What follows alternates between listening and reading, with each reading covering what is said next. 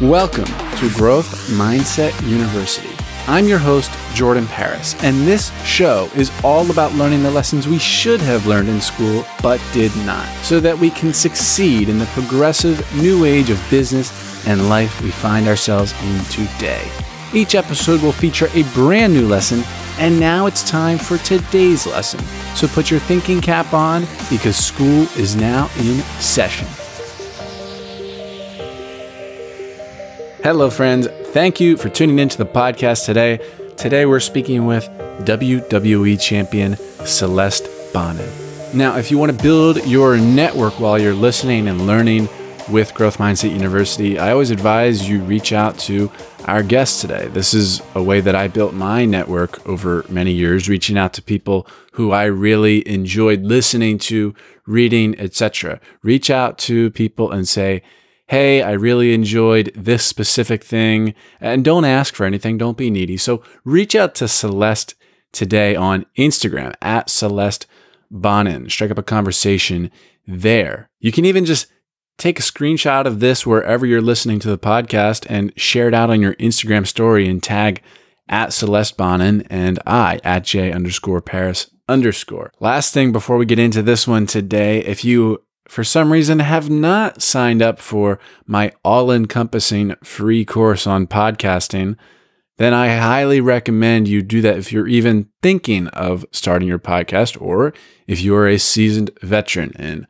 podcasting. I have a ton of students, and so many of them have just been raving about it over the past few months. So get the free course at jordanparis.com/course. That is jordanparis.com/course for my free all-encompassing course on podcasting. Now, without further ado, let's get into this conversation today with the one and only Celeste Bonin.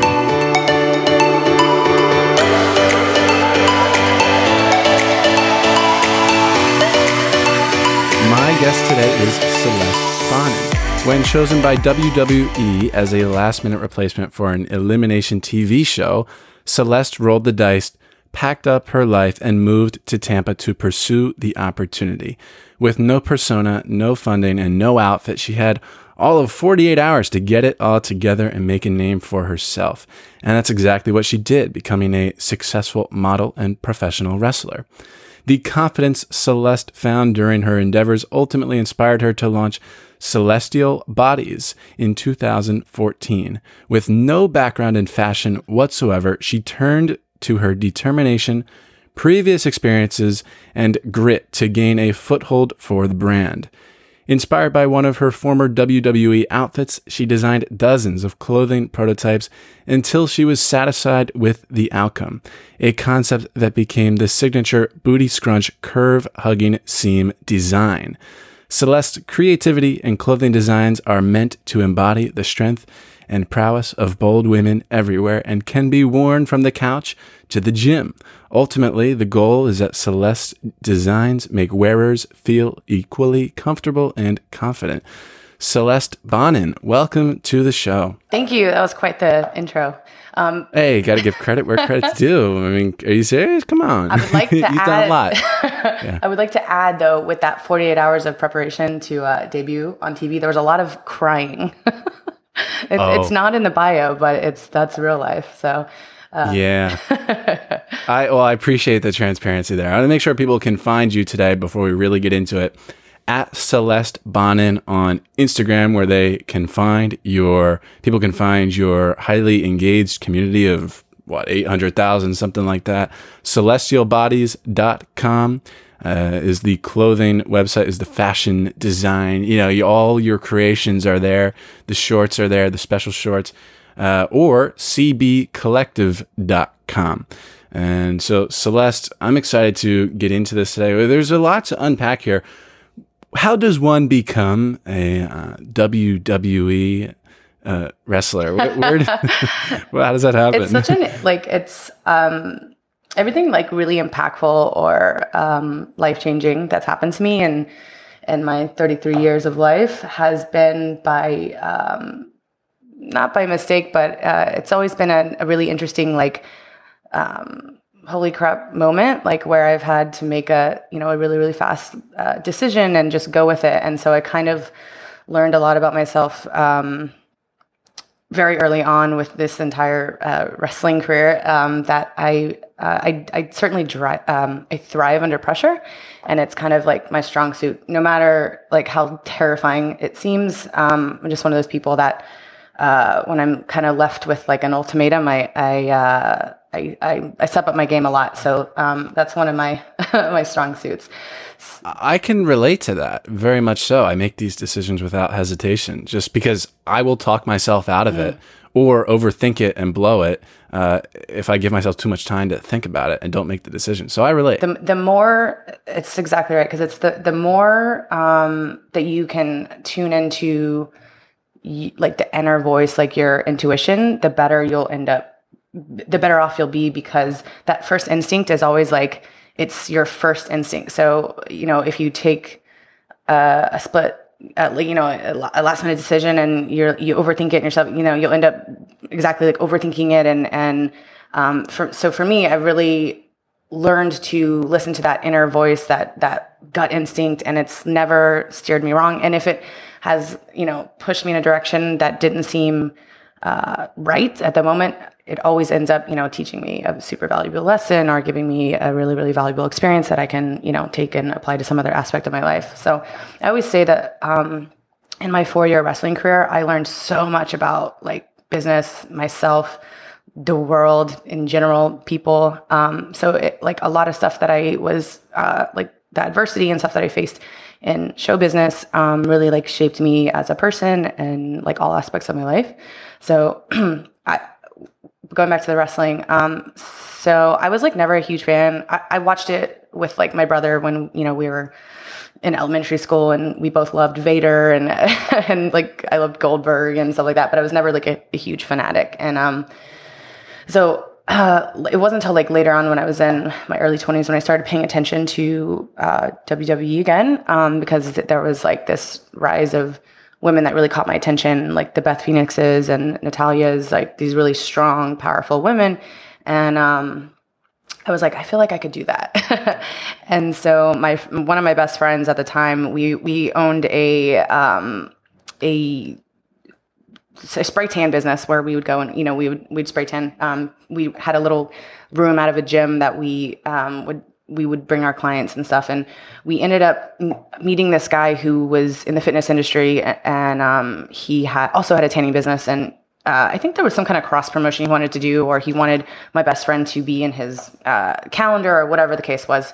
So we ended up getting to know him, and he was actually he was in the developmental program for WWE, and he had since left, but he was working on getting and positioning himself into being almost like a recruiter for the program. So he got us a tryout. Like we wrote up a bio, submitted some pictures, and we both got selected to go because I'm from Houston, Texas, and so I was living there at the time. And the developmental program for WWE was in Tampa.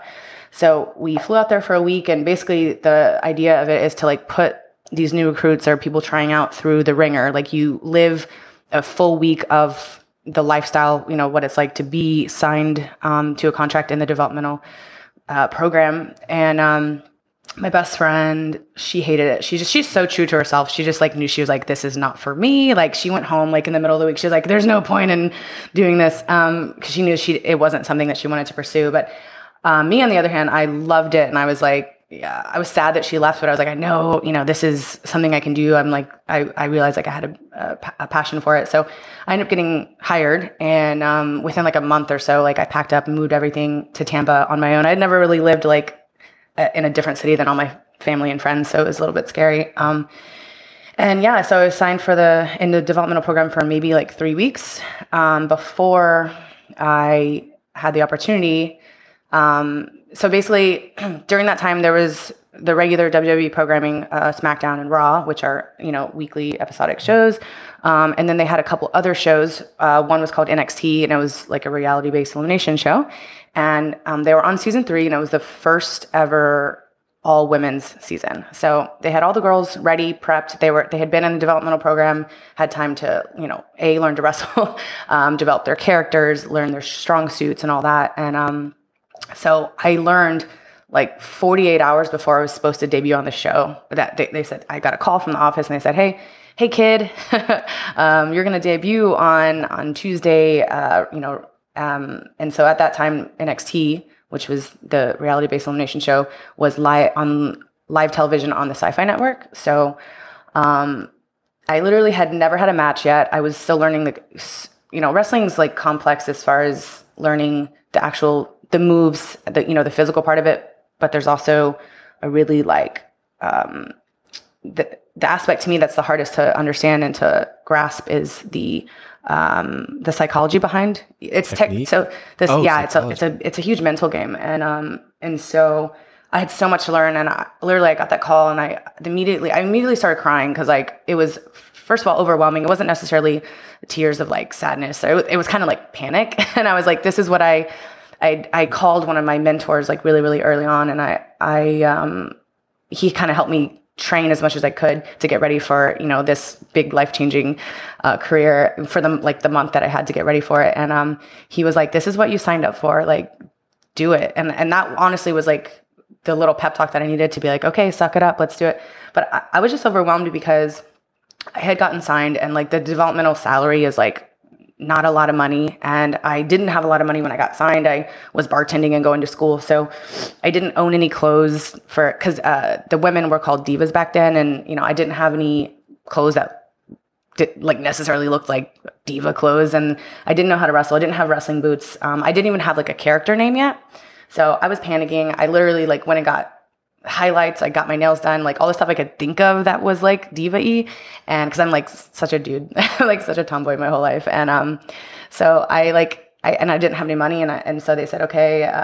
And so they gave me like $1,000 petty cash, and they said, go buy diva clothes, and they had, a company that makes wrestling boots make me a pair of boots like overnight, which is like unheard of, and because they're completely custom to your feet. And so they were like trying to give me all the tools that I needed besides actual experience in the ring. So I ended up debuting. I ended up wrestling on live TV for the first time ever, like ever. And it was this like do or die situation. Like the first show that we debuted, it was some matches, and then it was like a lot of like physical contests and races, and then there was trivia stuff, and it was like we were considered rookies, so they really put us through the ringer, and you had to be tough, and you couldn't show that you were cracking under pressure or whatever. And I ended up, that was like the craziest experience of my life, and I ended up actually winning that show. It was like an elimination show, so I ended up winning that and got a spot on the main roster for SmackDown. So it was like this, one day I just woke up and I was like, what happened? Like after like the 3-4 months of that process. So that was like, probably the hardest thing I had ever done, up until that point in my life. I think it was like 23. WWE's scripted, isn't it? Right. Yeah. So it's kind of, now it's more well known, that everything is, because in the past, it was kind of like you left people guessing, is it real? Is it not real? Yeah, I remember those days wondering that, yeah. So maybe 10 years ago, I don't know. And so actually with like the introduction of a lot of reality TV, WWE has expanded into doing, reality shows and all this stuff. So it's much more well-known, and it's common knowledge that the wrestling isn't quote unquote real. But like what I always like to educate people on is that it's definitely real. The physical aspect is real. The emotions, the everything is real. The only thing that is not real, if you want to use those words, is the outcome of the match. The outcome of the match is scripted. So typically you have a storyline, and your character is involved with your opponent in some way to draw interest to the actual match. So if a match is built up correctly, you'll have a storyline between two people to kind of, bring in the fans and the audience to be interested in the actual match. So everything is, you do know the outcomes of the matches, but,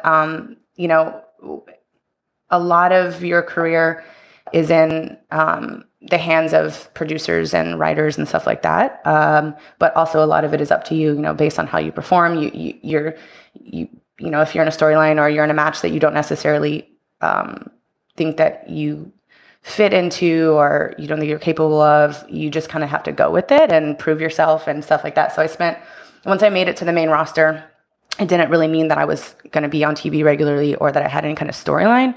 It just meant that I was like there. So I kind of had, probably for like a year and a half, I just sat on the sidelines. I traveled to every single TV every week. I was at live events, and my life was just like a whirlwind. But even though I like had won that show and earned a spot on the main roster, I was still extremely inexperienced. And I get it. Like a lot of other talent on the roster, didn't think I deserved to be there. And so I had to work really, really hard to prove myself and to be like a worthy opponent. And so I spent a lot of time just getting my ass kicked on TV and, building up other wrestlers and stuff. And that's what you do. You realize that you're not always going to be on top. It's peaks and valleys. So part of your job, especially when you're new, is to, put your head down and do the work and help other people accelerate in their careers. And then when it's your turn, they'll do the same for you. And I learned so much in that period of time. And, yeah, I was just going to ask you, like, what's the number one thing you learned from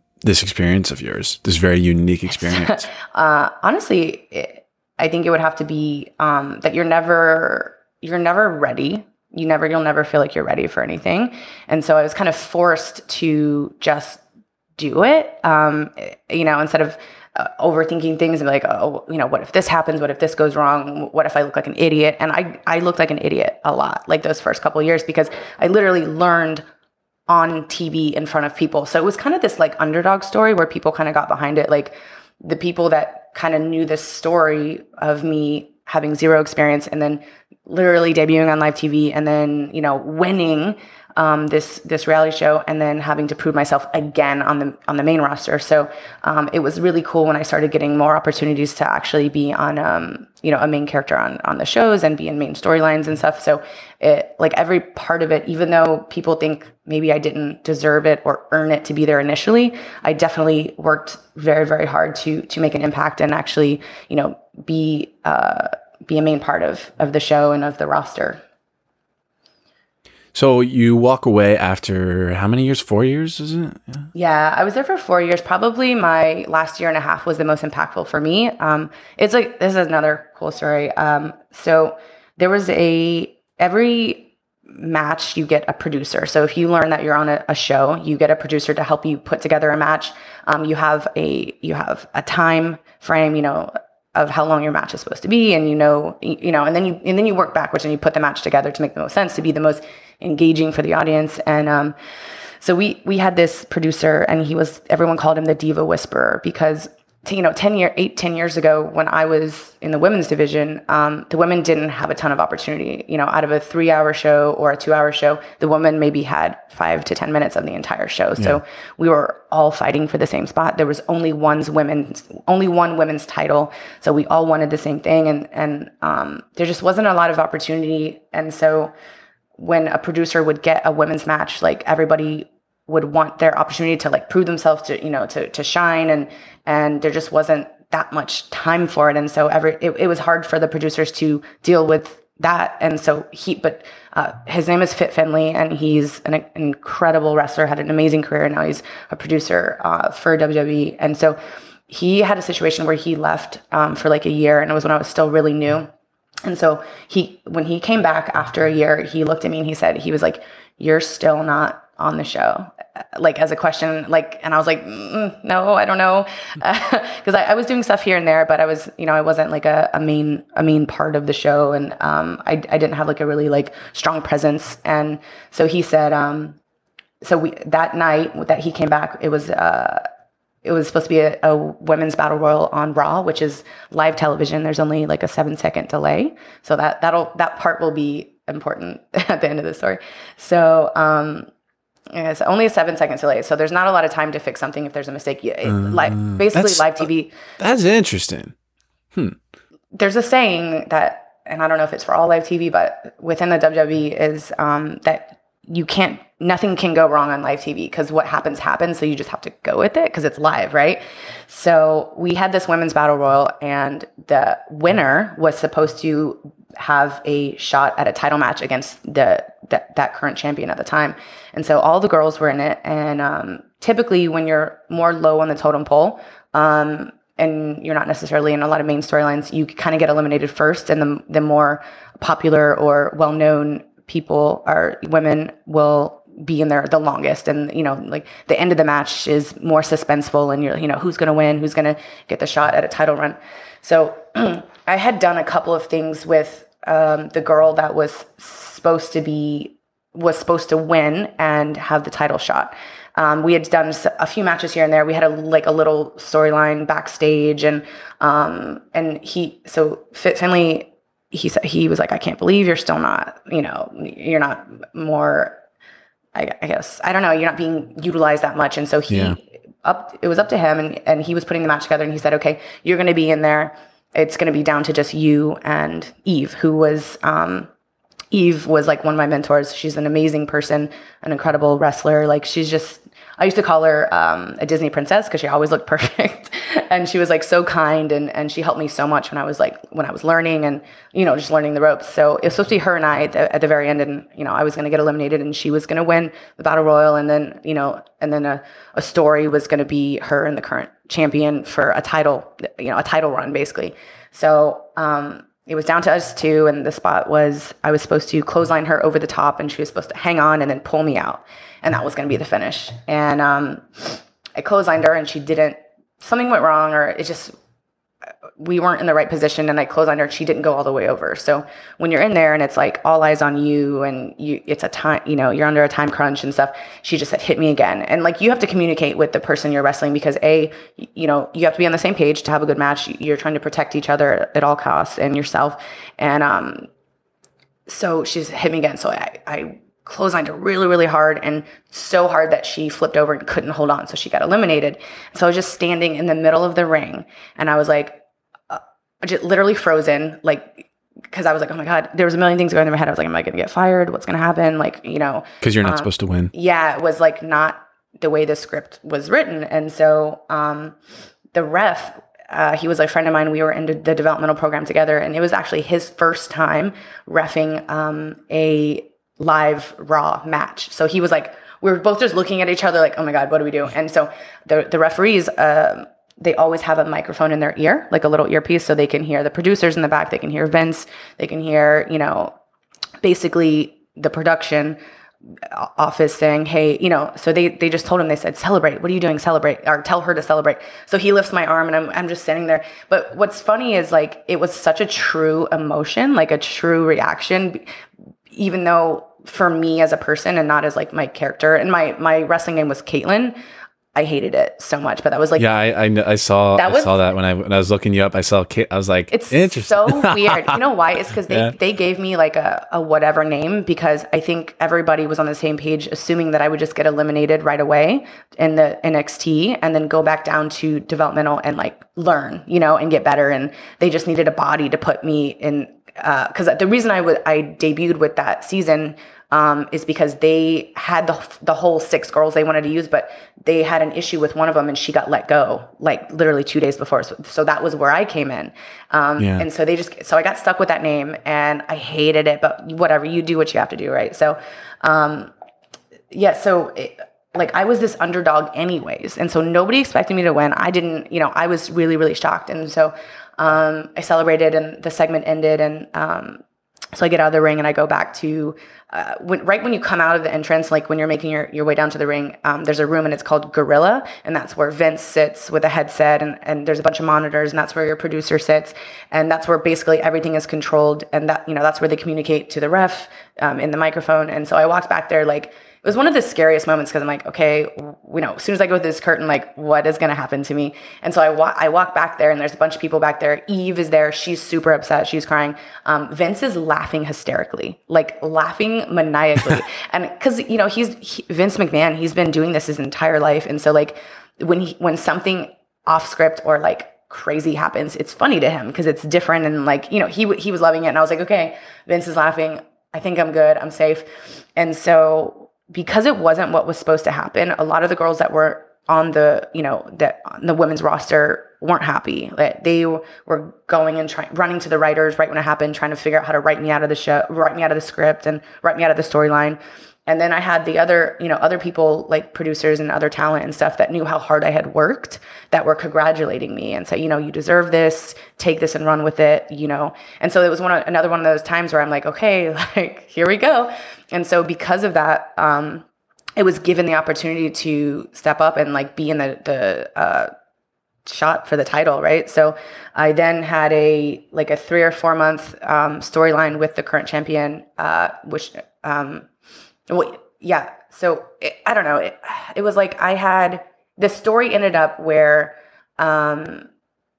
I ended up having like a triple threat match on a pay-per-view with the current champion. Her name was Layla, and then the girl Eve who was supposed to win the Battle Royal, and myself. So it kind of turned into this really cool storyline. And then it ended up just being Eve and I, after like a 4-month run where I won the title from her in my hometown on Raw on the 20th anniversary. So it was like this insane ride, and I got the title, and then I had it for about 5 months, and it was just, when you have the title, you are the face of, even though it is scripted, yes, but it's an honor because they trust you to be the face of the division, to represent the brand, and so I was booked like probably not only just for live events, which are non-televised stuff, like I would be doing maybe three of those shows a week, 2 TVs, and then appearances on top of it. So I would probably be home like 1 day out of the week and that was like for a good year. And I was so grateful because it meant so much to me because I had worked so hard for it from this like super underdog story.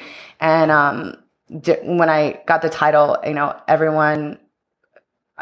people stopped giving me a hard time, I guess, on backstage and stuff. And because I truly worked for it. And so it was this really like,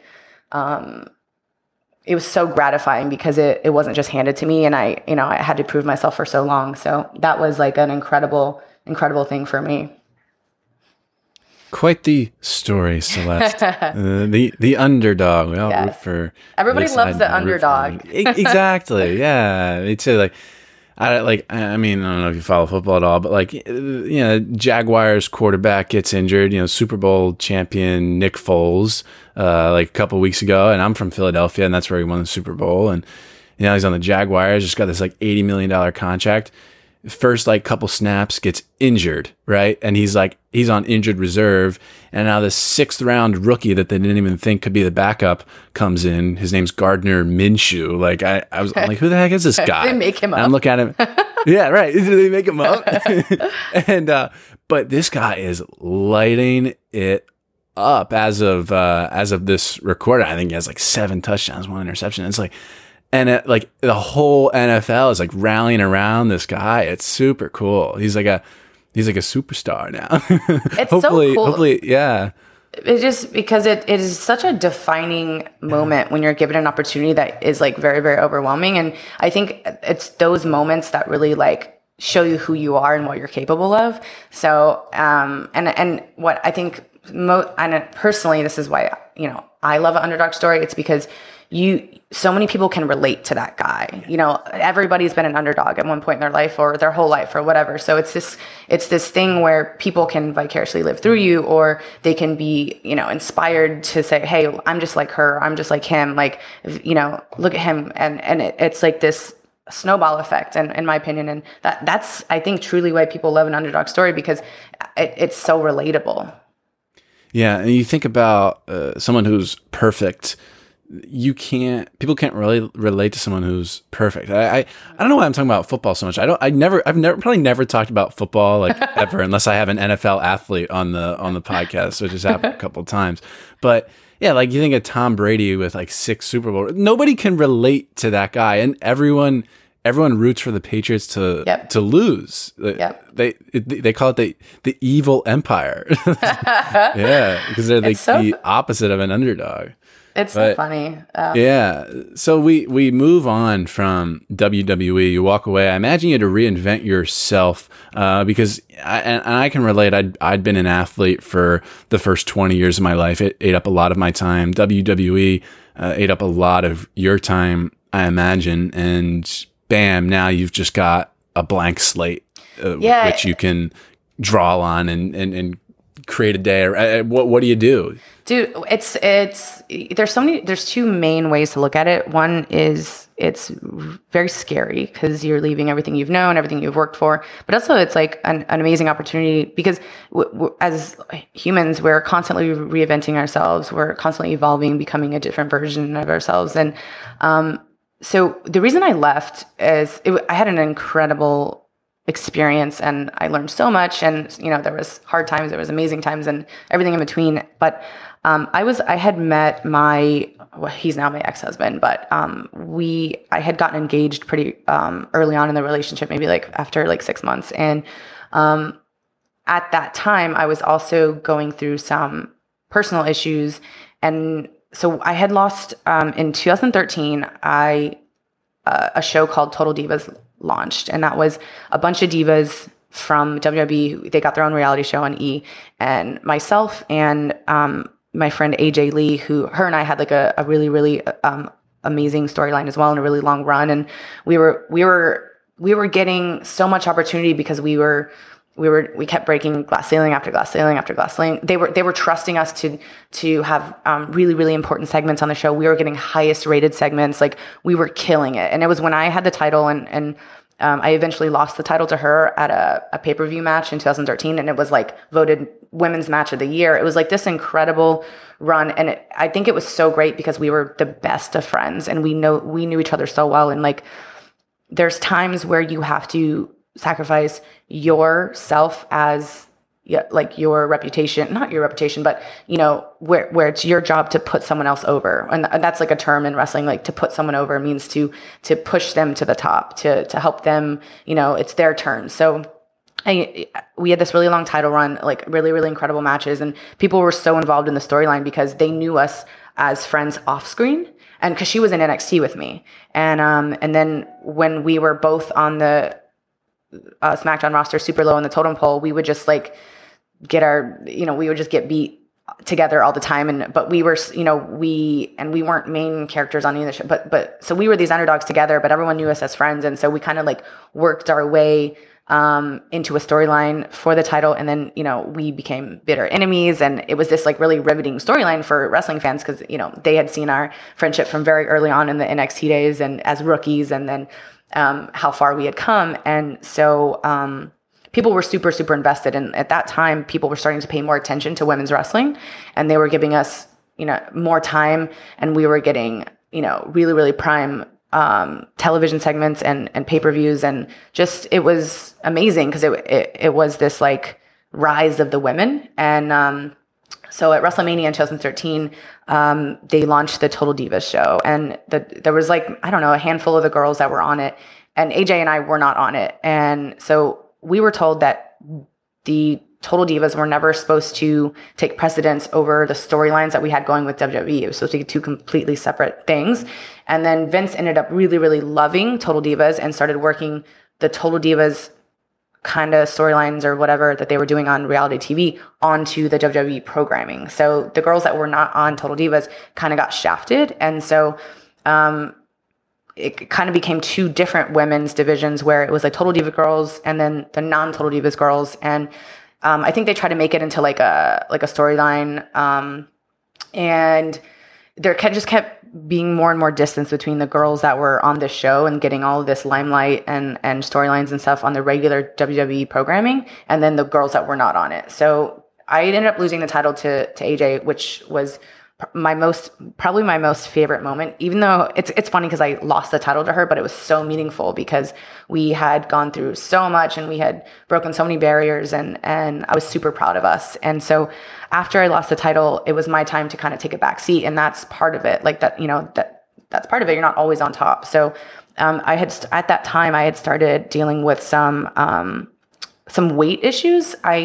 Because during the time in those like year and a half where I was super low in the totem pole, I was trying to do everything I could to get noticed, to get more TV time. And so I lost like a drastic amount of weight, like 25 pounds, which is a lot in a short period of time. And I thought because I wasn't like the typical diva model girl, I've always been super muscular. Like, I'm 5'5", and I always always weigh like 155 pounds. I've like, since I was like 5, not really, but I'm always like I'm like a really muscular girl. And so I lost all this weight with a really crazy drastic diet, hoping that I would get more TV time and get noticed more, because Vince always really, really, he favored the more model looking girls. And I didn't quite fit. I didn't fit that, obviously. And I didn't fit the other type of diva at the time, which was like the really strong powerhouse, really, really good wrestler, because I was new and I didn't have that much, wrestling knowledge and skill. And I wasn't quite like a China looking person. So I was kind of in the middle. And at that, so I lost all this weight. And then because I did that really, really drastic diet and I tried to maintain it with like crazy amounts of cardio and just like not eating enough, then I started having weight issues. And, you see that a lot with like, competitors and stuff like that in, like bodybuilding and stuff. So, I started gaining weight, and I think I gained maybe like 15 pounds, which is so much when you're on TV, because you already look bigger than you are on TV. And so because of that, I was dealing with like a depression and, with this kind of like, what am I doing? Is this what I want to do? Because because they were hard on me about my weight, I really, I didn't have any self-esteem. I kind of devalued myself a lot. And so I was just going through this whole, like, I don't know, really emotional time. And because I had gotten engaged and I was like leaning heavily on like my relationship, I thought, like, I'm super proud of what I've done in the WWE. And like, I one day I just had a really, really rough day, and it was, the very beginning of 2014. And it was kind of, everything was pointing to this as the route I should go, is to leave, to ask for my release. And so, I'm like, well, I'm going to get married, and I wanted to start my business and all that. And so I just made a really, really rash decision, and I asked for my release, and they were really, really cool. And they told me to sleep on it. And then that was at Raw. And then the next day, because we used to have Raw on Mondays, and then you would film SmackDown on Tuesdays. That's when SmackDown was not live. It's live now. But, so then I slept on it, and I came to TV on Tuesday, and I was still wanting to stick with my decision. And it was like the hardest day ever. Like, I had made myself physically sick because I was so stressed and so emotional over it. And it was really scary, but I just kind of trusted my gut, and that was what my gut was telling me to do. And I had already started to kind of build the frameworks for Celestial Bodies, but I was like nowhere close to launching it or bringing it to market. I was still trying to make prototypes and stuff, but it kind of was this like holy crap moment, because then I had to hit the ground running. I'm like, okay, well, I left my career on TV and professional wrestling, and I did really, really go through this. I had tied my identity so much to the WWE and being a pro wrestler, that I had this really, really hard transition to, being on TV every week, and these super highs and these adrenaline rushes to, living in Florida with what he was going to be my husband, and working out of a bedroom trying to build this business. And I had days where I'd wake up and I'm like, what am I doing? I've never run a business before. I know nothing about the fashion industry. I just had this concept in my head that at this point, because I had left wrestling, I was like, I have to make this work. And, Celestial Bodies and being the founder of Celestial Bodies is my new identity. So I tied so much to it, that I put so much pressure on myself that it was hard. Did you do a lot of learning to figure all this stuff out? So, in the learning about the fashion industry and how to bring this apparel company to market. So my ex-husband had a supplement company, and so I was learning kind of like the ins and outs of just like owning a business through like an online e-commerce business through that. And then when I was, you touched on it a little bit with that amazing intro you gave me, but so I used to have the seamstresses for WWE, so that this like ruching into all of my wrestling attire, because it was flattering, and it was like this extra little something that hugs your curves, and I had seen that. Yeah, tell us the concept behind that too, because I think women would love that. So it's cool because I was using it on all of my wrestling attire, whether it was like pants or shorts or one pieces or whatever, because it was just this flattering, and it didn't really have a name besides like the method of doing it is called ruching. It's where you sew this like piece of elastic into the seam of the rear, basically the rear of your pants or shorts or whatever, and it kind of scrunches the fabric, and it just pulls everything together. And because sometimes like when you wear spandex and it's tight, it can like flatten your butt and just like not be as, I guess aesthetically pleasing. So I was at the initial concept of Celestial Bodies was I wanted to make, it wasn't even supposed to be athletic wear. I just wanted to make clothing for like more muscular girls. That was like my initial idea. Cause like that was me. And I'd always have to buy larger sizes because like my back was so wide or my shoulders were wide or whatever the case was. And then it kind of like turned into, I was like, because I was banging my head against the wall, like what's going to make this business or the concept of Celestial Bodies different? Why are people going to want to buy from me? And so that exactly instead of creating an apparel company for the sake of creating an apparel, right? So like a lot of people want to just create one because it's like a sexy idea. Yeah, it definitely. But there's like you have a unique concept. So it just hit me one day, and I was like, oh my gosh, like so this is such a cool concept, and you don't see it anywhere. You were seeing it in like competition suits, like female competitors and swimsuits, and so I was like, why is nobody doing this in leggings or activewear? So I literally took some of my wrestling shorts and I took them to a seamstress and she made me a couple prototypes until we finally got one that worked. And then I was like, okay, I have a prototype, I have a concept now. And then I had to find a manufacturer. And like during that, I was like building my website and I was just getting started on social media. I had a Twitter when I was wrestling, but Instagram was completely new to me. I'd never messed with Facebook. And so I was like kind of putting all the pieces together in this like 6-month period before I launched it. So I left the WWE in January 2014 and then I launched Celestial Bodies. I brought it to market in the end of June of 2014, actually like 2 or 3 days after I got married. We did. So because it was so important to me to get it going as fast as possible, because in my head, and this is one of the biggest mistakes I made actually, is I can look back on it and it helps me now to put that into perspective. But I rushed it so bad that I ended up putting out a product that I was not proud of. And so I didn't know anything about manufacturing, and the person that had done the prototype sample for me, she introduced me to a local manufacturer in South Florida, because I live in South Florida, and as do I.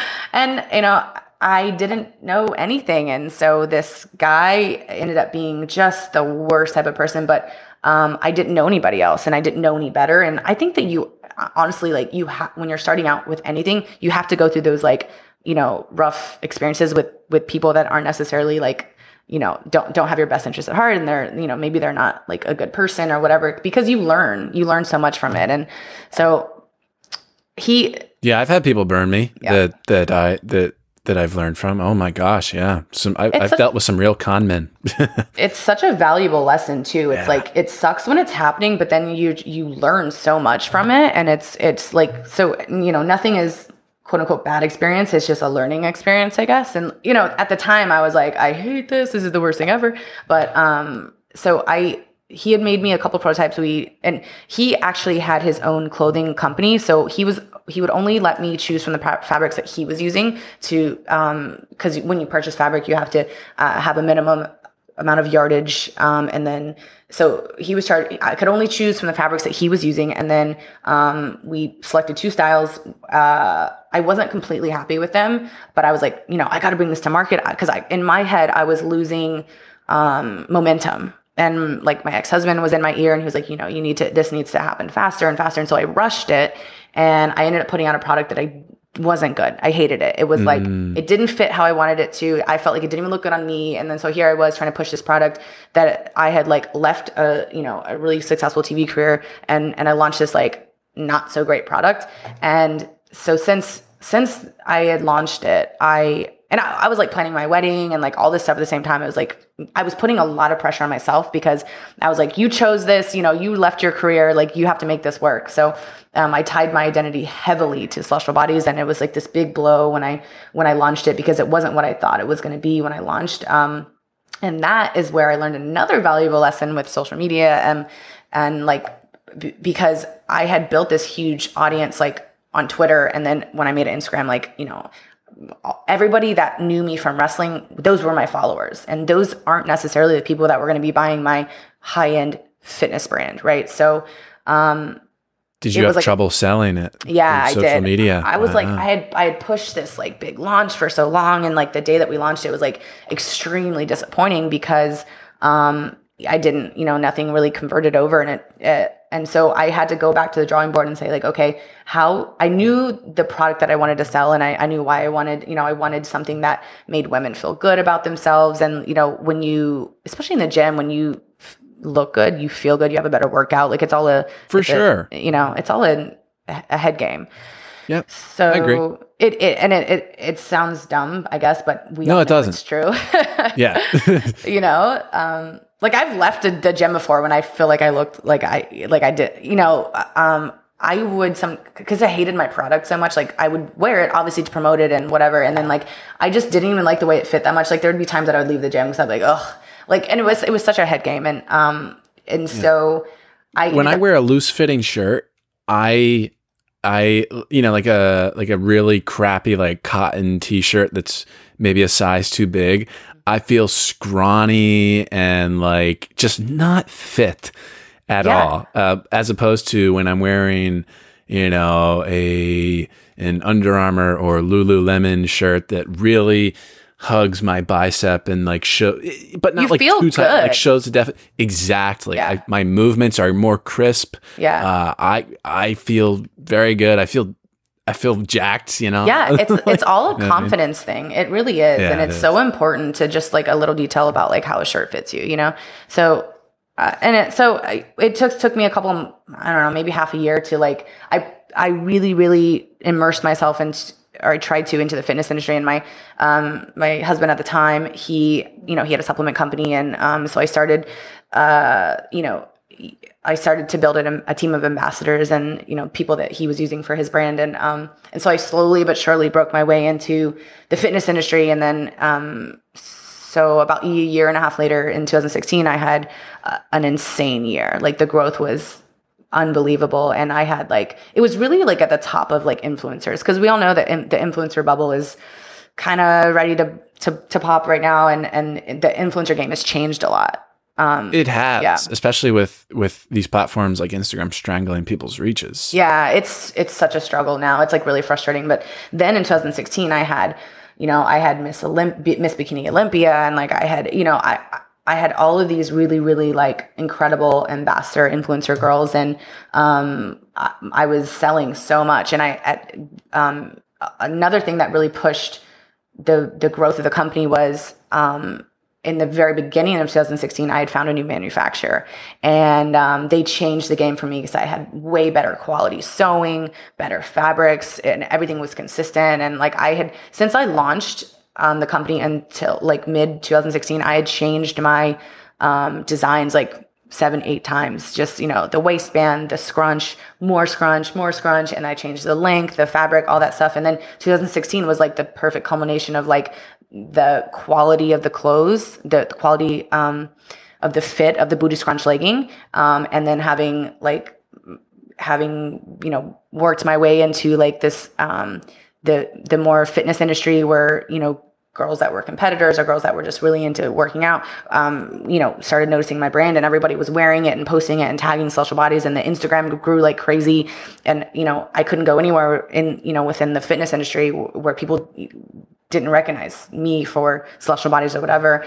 And it was amazing. And it took a year and a half. And and I was like, this is it. Yeah, this is it. And then I was like feeling myself, and I was like, this is what I had been working for the past year and a half when I left my career in wrestling. Like this is, and I ended up doing like the cover of Iron Man magazine twice. And I was building my name in the fitness industry. And it kind of like all came crashing down when, let me say this. So when I launched Celestial Bodies, I had coined that signature ruching, the booty scrunch, right? And immediately I had started work to patent it and to trademark the name booty scrunch. And so literally like 4 or 5 months after I launched, there was already at least 2 companies copying the concept and calling it scrunch booty or something different, but using the word scrunch. So booty scrunch did not exist in women's athletic wear until I launched Celestial Bodies.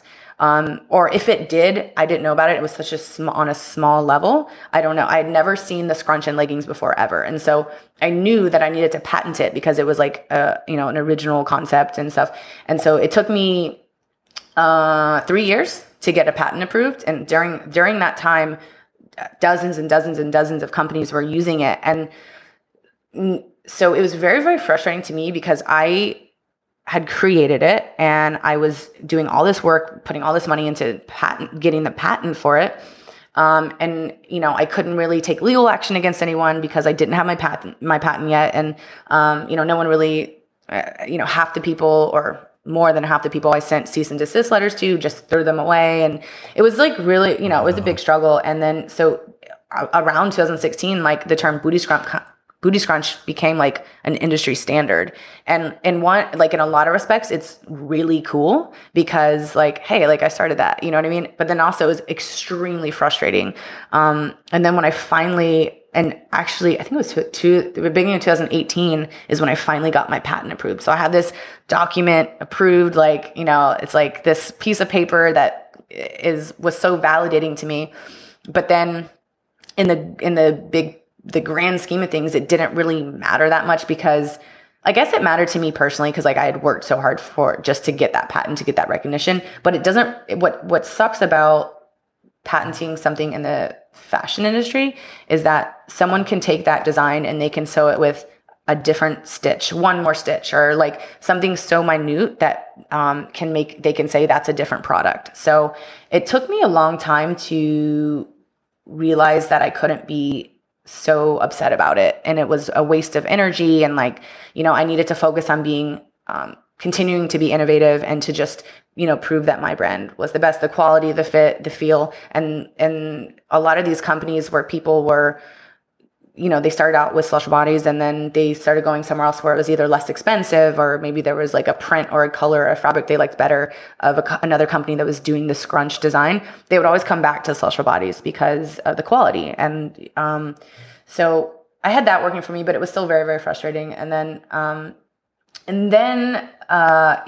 so going back to 2016, I was I was successful in my career and I was finally kind of where I wanted to be. And then I ended up filing for divorce as everything was great with my career, but I was very, very unhappy in my marriage. And I got married really fast. And my ex-husband was one of those people that kind of changed immediately after we got married. And I felt really trapped because I had, left my career where I was making a ton of money on TV and then put everything into my business, financially. And he had helped too. And then everything behind the scenes was really bad. And we had this like social media relationship where everything looked so perfect. And, we were these business owners and we did the first time I was on Iron Man magazine, we did the cover together. And, it was this big lie and it was so messed up. But I honestly didn't know how to like get out of it. Cause I learned a lot from this situation too, is to like always, I felt trapped because I had put everything into this business. Even though my business was doing well, it wasn't like profiting like a crazy amount. It was still in a really big growth phase. And, I felt like I had, backed myself into a corner and I was really, really afraid to leave. And it was also one of those relationships where I had let someone make me feel like I was less than. And it was like a very manipulative type of relationship. And so it took me a long time and actually a very, very key therapist to kind of like, I went to therapy my entire marriage, the only one that went to therapy because I felt like everything was my fault and that's how, he made me feel. And so I finally found this therapist who could reassure me that I wasn't crazy, that the things I was feeling were valid. And the biggest thing I was worried about is like losing Celestial Bodies, like what was going to happen if I went through this divorce and it was really messy and I had tied my identity to Celestial Bodies. And so so the beginning of 2017 was actually when everything got super real and it kind of was public that, we were splitting up and he fought me really hard for Celestial Bodies and I didn't want anything to do with his company, or I just wanted to get away from him because I had gone through this like growth where I realized that like I had lost a sense of myself, and I it wasn't me, and I knew I had to get away from it. And so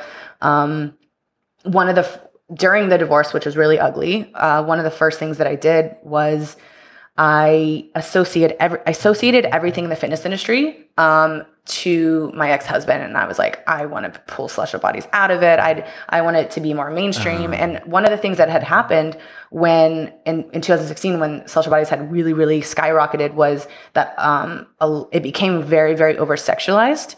Because like my ex-husband's supplement company is, sex sells for them, and like a lot of those same girls were representing Celestial Bodies, and I would have more quote unquote normal girls comment or DM me or in person say, oh, I love Celestial Bodies, but I'm not in good enough shape to wear it, or I don't look like those girls or whatever. And that was like the worst thing that I could have heard. So because I was associating so much negativity to being tied to my ex-husband, I had let go all of my ambassadors, even the ones that maybe weren't too over-sexualized with their posts and all that, but I wanted to completely wipe the slate clean. And I changed up my marketing, I changed up the brand's image and, the website and everything for this like fresh start. But a big mistake was not realizing that Celestial Bodies was born in the fitness industry, and I kind of tried to rip it out of that too fast. And I didn't lose it, but I started steering away from my original customer base and the people that were super loyal to the company. And so it's just been this crazy roller coaster of learning, but I learned so much through every stage, every aspect of it. Well, I going back to the relationship, it's interesting from my own anecdotal evidence and observation. I noticed that the least healthy relationships are the ones that are the couples that post pictures together like 3 times per week, whereas like the most healthy relationships, they post a picture together like twice a year. Yeah, because they don't have anything to prove, Exactly, right. They don't have anything to prove. That just hits the nail on the head. Celeste, I have 2 more questions for you. What do you do for fun? I didn't really do a lot of things for fun for a while because I don't know whoever's listening to this, if you've like gone through divorce, but it's like one of the most devastating things that you can go through, like mentally, spiritually, financially. It affected me physically. Like my hair was falling out. Like I was so stressful, and is that the hardest thing you've ever had to do, or what? Yeah, but it was the hardest, but it was also the most valuable thing that I've gone through, because it taught me so much. And I honestly, I learned so much about myself, and like just finding myself again. And like my friends that have been in my life for 10, 20 years were like, it's nice to have you back. You're a better version of yourself. You're you again. And it was nice to hear that once I kind of got away from, my marriage and like everything that had kind of like transpired. And so I actually went through the really dark time where I was alcohol and drug abuse, and just really, really, and I was using it just as a coping mechanism. And so I wasn't doing anything for fun. I was just working, getting by, and then, just drinking or whatever. And it wasn't even like I was like partying. I was like literally drinking alone or whatever. And that's when it's the worst. And so it's a really dangerous path. And in 2018, I kind of like snapped out of it, and I started training again. And I actually got back into training in the ring. And that was something that really, really helped me, because it was something that I was extremely passionate about for a long time. And then when I got back into the ring, it was this motivation to get back in shape, to be in the gym again. Cause I've always been obsessed with like training and bodybuilding styles, just fitness industry, and, or not necessarily fitness industry, but, being fit and being an athlete and all that. And then when I got back into the ring, it was just this like huge motivation to be better and to get back to me again. And then I started like wrestling so much. And then So that was fun to me. That was my outlet. That was where I didn't look at my phone for 3 hours. That's where I didn't worry about anything when I was in the ring. And I was like, okay, well, this means something, obviously, because it's helping me transform my life again and get back to the way I want to feel and look. And then I ended up, because of that, and I was sharing a lot of that on social media. Like when I was going through that really dark time where I was like, abusing alcohol and drugs and stuff, when I started coming out of it, I started sharing a lot of it on social media instead of like pretending to be this person, like I did when I was married. And it was really cool for me because I started sharing like about my depression and all these things that I went through. And so many people reached out to me and they're like, me too, or what you said today on your post, like I could relate to that so much. And I started like realizing how important it was. Or it was like a therapy to me too, to like share all that stuff. Cause it's like, hey, here, this is what I went through. Here's how I'm getting over it. Here's how I'm overcoming it. And like, if that can even like affect one person, that's like so meaningful and fulfilling. And, so that was something that was helping me, it was like therapeutic for me too. And then, so because I was training, and that was actually all I was doing for fun.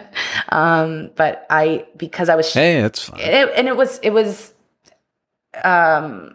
was amazing for me. And so because I was sharing a lot of that on social media, the WWE reached out to me to come back and do this all women's tournament, in the fall of last year. And so that was really cool because I got to come back as this new version of myself, this like evolved, person in the ring and outside of the ring. And I did that tournament. And it was this all women's tournament. It's televised and it's from women all around the world. And I did that. And, that was kind of like the culmination of everything that I had been working towards.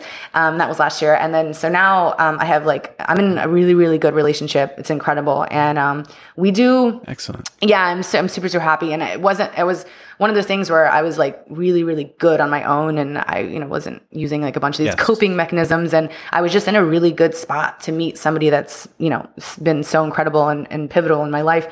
And so we do so much fun stuff together. Like I'm like, I feel like I'm a fun person again.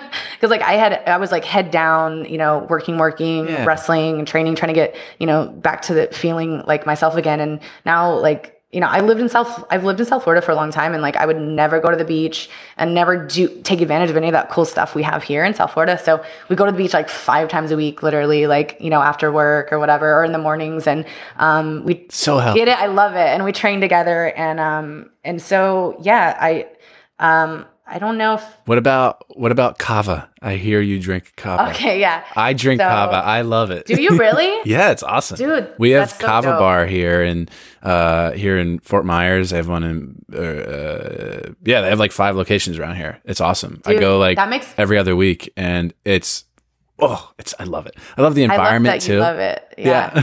That's so dope. I didn't know that you did that. So kava is another thing that actually helped me get out of the like some of like my addiction issues. So I discovered kava bars in South Florida here, and then like 2017-ish. And so for people that don't know, kava is it's a root, and it's basically ground up and it's made into a drink, and it's this like relaxing, euphoric, super chill, and it's a very, very social drink. And yes, I get so talkative and I make friends. yeah. It's like, and what it's dope is like it's made from a root, literally. So you're not putting anything processed or whatever in your body, so it's just it's a root, right? So and it's this. If you do any research, for anybody listening, about like what it is, and it's kava, kava. It is a social drink, and it's got a lot of history behind it, and it's very cultural. And so I got really into kava, and I love that environment where you can just go to a kava bar. Everyone's cool. And everyone. Yeah. And the difference between a regular bar and a kava bar is like when alcohol is involved, people can get into fights, or it makes them aggressive or whatever, so there's obvious side effects to that. But a lot of those people are trying to escape pain too. Yeah. At the clubs. Yeah, it's so true. I don't enjoy that environment at all. Like the only way you can enjoy those environments is to pump yourself full of alcohol and smoke a bunch of weed. Like that's the only way to enjoy this deafeningly loud club environment with like body's packed. It's so hot. It's so miserable. Of, like, the body heat. It's miserable. You It's can't enjoy it sober. And it's like a vicious cycle too. I feel like when you get into that lifestyle, but I love kava, and it was very impactful for me because, instead of going to like a bar or drinking alone or whatever, you can walk into the kava bar. I know everybody at the kava bar I go to, Purple Lotus here in Delray.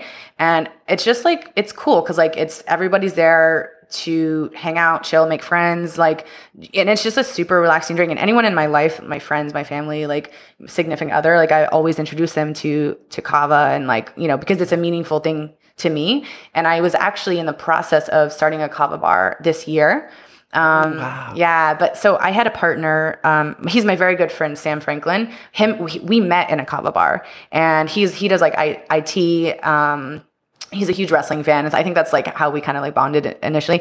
And so he had resigned from his job, and I was looking to start another business. And so we decided we were going to be partners. And so for about like 6 or 7 months, we spent time trying to find like the perfect location. And the issue with kava and kratom, because they're kind of go hand in hand.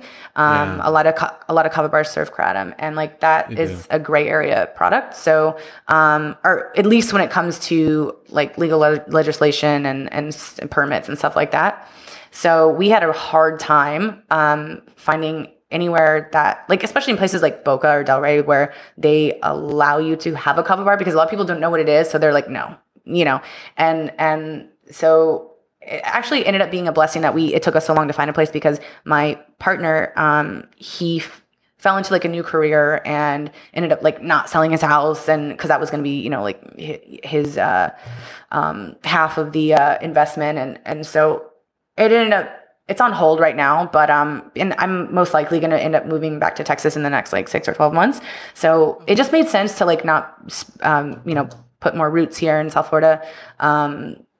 So it's still something I really, really want to do, because I believe so much in it. And it's just like, it's such a mood elevator, and it's like so positive in so many ways. So I love kava. Yeah, I think I'm going to go in the next 2 days. I need it. Good for you. Yeah. So we talked about what you do for fun. People can find you celestialbodies.com I know women are going to love those. They do. So many women love those booty scrunch shorts. They can get those special shorts there. Bodies with a Z. Yes. BODIEZ.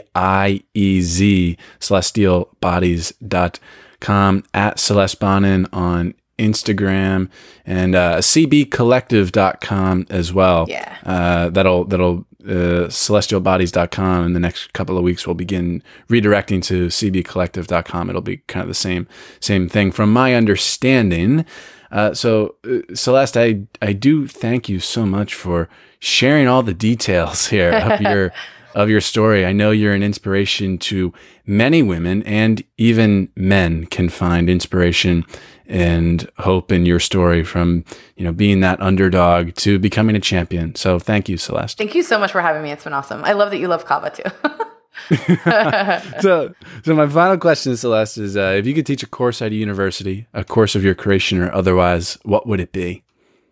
First of all, so I'm like super, super laid back. I'm not very, I'm not straight laced by any means. And if I ever were to teach a course, people would have to sign a waiver in advance to know that there would be a lot of like cursing. It wouldn't be extremely super, super regimented, but because I'm all about especially with like my employees and my staff and stuff, I'm always about having like a really like open, creative environment where everyone's opinion matters, everyone's voice matters. And so it would be that kind of atmosphere, first of all, and you could, sit Indian style, you could lay down, whatever it is, I don't care. But so it'd be super chill, and maybe we'd have kava, but it would, I think that it would be maybe something that would be, and I'd obviously have to develop the course now, but something that would be able to push people out of their comfort zone, and to really like teach people how to harness that voice inside, that intuition, and how to listen to it and to trust it. And I know that comes with like age and experience and all that stuff, but the most important, like the most valuable asset you have is your intuition and your gut instinct. And like if there was a way that I could develop some kind of course for people to learn that and apply it to themselves, I think that would be really, really substantial, and it could be like life-changing to a lot of people, especially younger people. Going back to where we started this conversation. Full circle. Celeste Bonin, you are a badass. Thank you very much. Thank you so much. Appreciate it.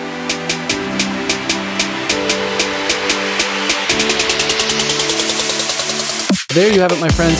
This has been another episode of Growth Mindset University, the podcast. Now, if you enjoyed this one today, all I ask is that you share it out to your friends, family, etc. on your Instagram story and tag me and our guest today. And don't forget to message our guest as well so that you build your network as you listen and learn with this podcast. And if you really believe that hearing the message of growth is important to the world and you want to help others find our show, and you're not satisfied with just taking a screenshot and sharing this on your Instagram story, well, I've got good news for you. You can go the extra mile in helping spread this message of growth. You can leave us an honest rating and review in Apple Podcasts. We have over 200 ratings right now, and it has made a gigantic difference for this show, not only helping people find the show, but getting awesome guests. Thank you all so very much. And until next time, my friends, make every day count, live to learn, and grow to give.